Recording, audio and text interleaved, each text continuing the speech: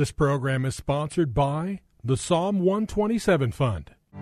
For Zion's sake, I will not keep silent. For Zion's sake, I'll not hold my peace. Welcome to For Zion's Sake.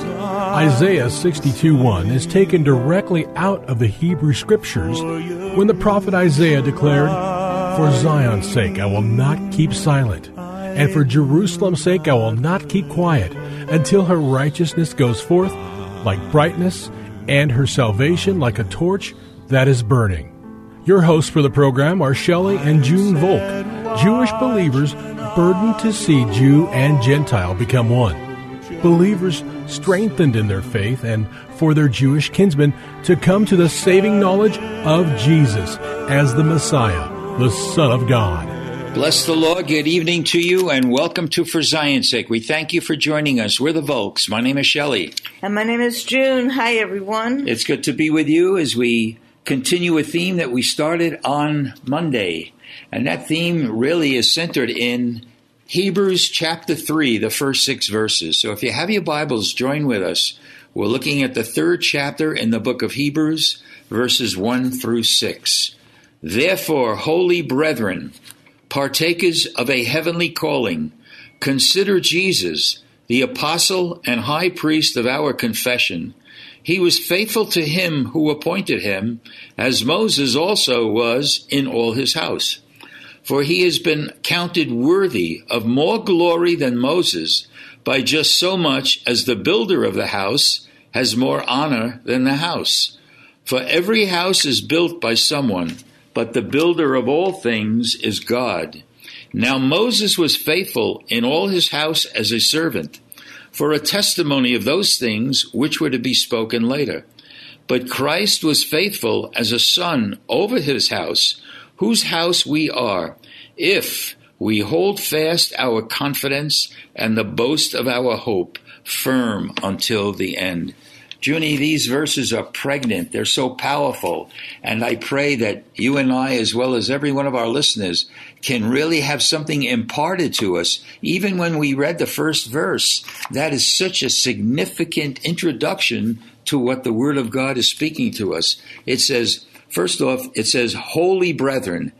This, of course, the book of Hebrews was written to the Jewish believers in the first century, but this has application to every believer alive today and who has been alive before and will be alive in the future until the Lord returns to the earth. Jesus, it says, the Son of God is not ashamed to call us brethren. We are family. We are one with him. And it's not just a family, but it's a holy family, holy brethren.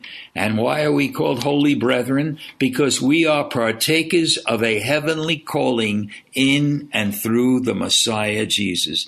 And this is powerful. And I think if we can come to the realization of who we are from God's perspective, not from how we look at each other and ourselves, but we are part of a heavenly calling because we, as born-again believers, have been made holy. God says, be ye holy as I am holy. And we are holy brethren, partakers of a heavenly calling. I pray that can sink into all of us because that would change the way we live, the way we talk, the way we act, the way we look forward to what the future has. So let it be. When we think of holy brethren, heavenly calling, and partakers of that heavenly calling, I don't think most of us really, as Hebrews says, consider Jesus, who Jesus is, what he has done for us, and that he lives in every believer who is born again. Everyone who gives the Lord their heart, he dwells within them, the Spirit of truth. So we see if someone is walking and living in the Spirit, asking the Holy Spirit to change our mind and give us the mind of Christ, not to allow our flesh to rule us, but the Holy Spirit.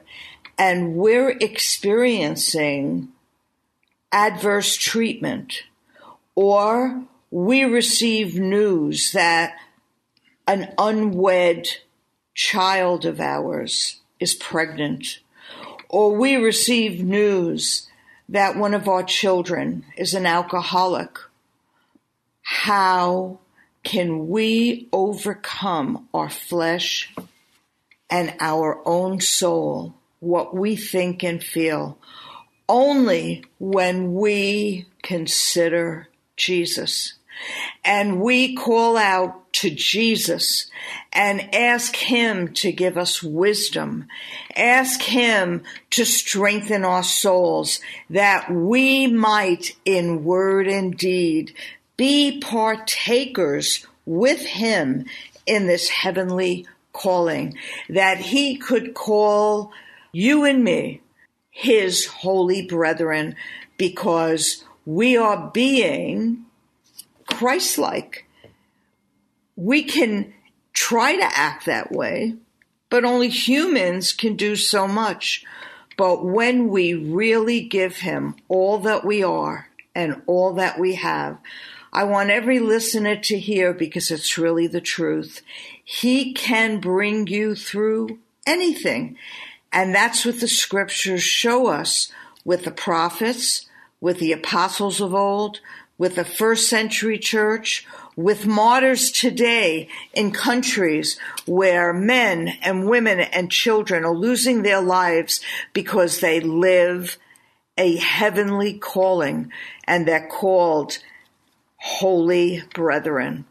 So we need to consider Jesus and then begin to ask the Lord to transform us and revive us, that we might live holy lives. It's interesting that you emphasize the fact of considering Jesus, June, because the word in Greek basically means how we have to see things, not through the perception of our eyes or just natural senses, but it's to perceive with a thought behind it. It means to discern, to apprehend, and fully understand. And why is there such there needs to be such an emphasis on a heavenly calling? First off, heaven is our eternal destination. And right now, as we walk on earth, the Father and the Son are seated on God's throne in heaven. And the Holy Spirit came down from heaven to deliver us from our bondage in sin and the way we lived before we knew him. But even as we are walking on earth, our citizenship is in heaven. So we need a heavenly understanding as we go through this life. And we need to understand that it almost looks like, Junie, whatever Moses did was a kind of foreshadowing of what Jesus did. For example, and for our Jewish people, Moses was esteemed so greatly, but Moses brought the law. By faith, he delivered the people out of Egypt. And Jesus not only gave us the law, but he's put the law written in our hearts, and he delivered us from the bondage of the way we used to live. So people can compare Moses to Jesus, but we see through the book of Hebrews that Jesus was far greater than Moses. In fact, Moses was just not another prophet, but listen to what the Word of God speaks, what God himself spoke to Moses in Deuteronomy 18:18. I will raise up for them a prophet like you from among their brethren, who I will put my words in his mouth, and he shall speak to them all that I command them. And it shall be that whoever will not hear my words, which he speaks in my name, I myself will require it of him. What an introduction and a preparation for Jesus to come and be the high priest and apostle of our faith. And yesterday we saw that God was speaking in this portion of Scripture about a house. For every house is built by someone, but the builder of all things is God. Moses was faithful in his house as a servant for a testimony of those things which were to be spoken later. Again, so Moses did according to all that the Lord commanded him, so he did, it says in Exodus 40:16, which means God gave specific instructions how to build the tabernacle, and Moses did according to the word of God. But we see now that God is building a greater temple. We are now the temple of the Holy Spirit, because it says we are that house. And that house is being built by Jesus. So we need to understand the enormity of how great Jesus is. And as you said, we need to consider him. It says in 1 Peter chapter 2, verse 4, coming to him as to a living stone, rejected indeed by men, but chosen by God and precious. You also as living stones are being built into a spiritual house. Who is the builder of that house? That builder is Jesus. So it's really powerful, Junie, and I pray that we can all get hold of this. And all that God is, his mind, his will, his attentions, his desires, all that is within him occupies this house, and we are that house. So let's go on. We are called to endure till the end. And only a remnant will endure till the end. And we see only a remnant came out of Egypt into the promised land. It was Joshua and Caleb, because they were of another spirit. Matthew 24:13 says, he that endures to the end shall be saved. And I believe, Junie, what you said when you were speaking before, the issue is, are we considering Jesus in everything?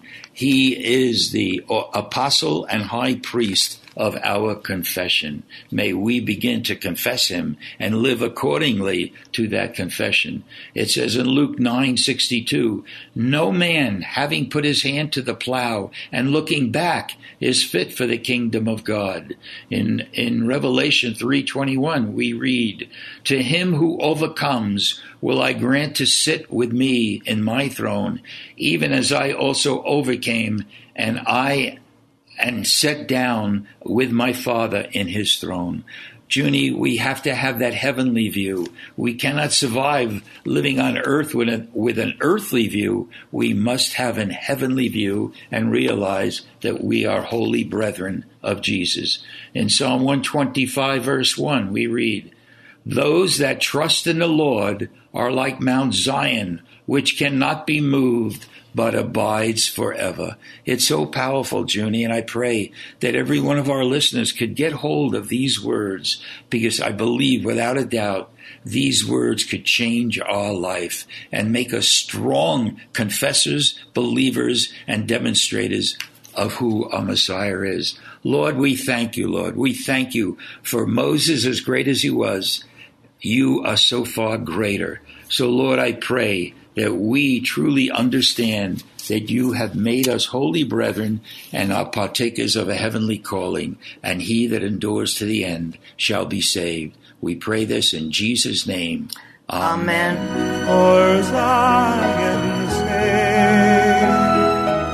Thank you for joining us this evening.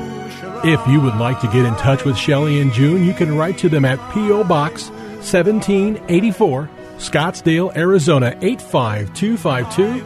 That's P.O. Box 1784, Scottsdale, Arizona 85252. And you can also contact them on their website, ShelleyandJuneVolk.com. That's ShelleyandJuneVolk.com. Until next time, the Lord bless thee and keep thee. The Lord make his face to shine upon thee and be gracious unto thee. The Lord lift up his countenance upon thee and give thee peace.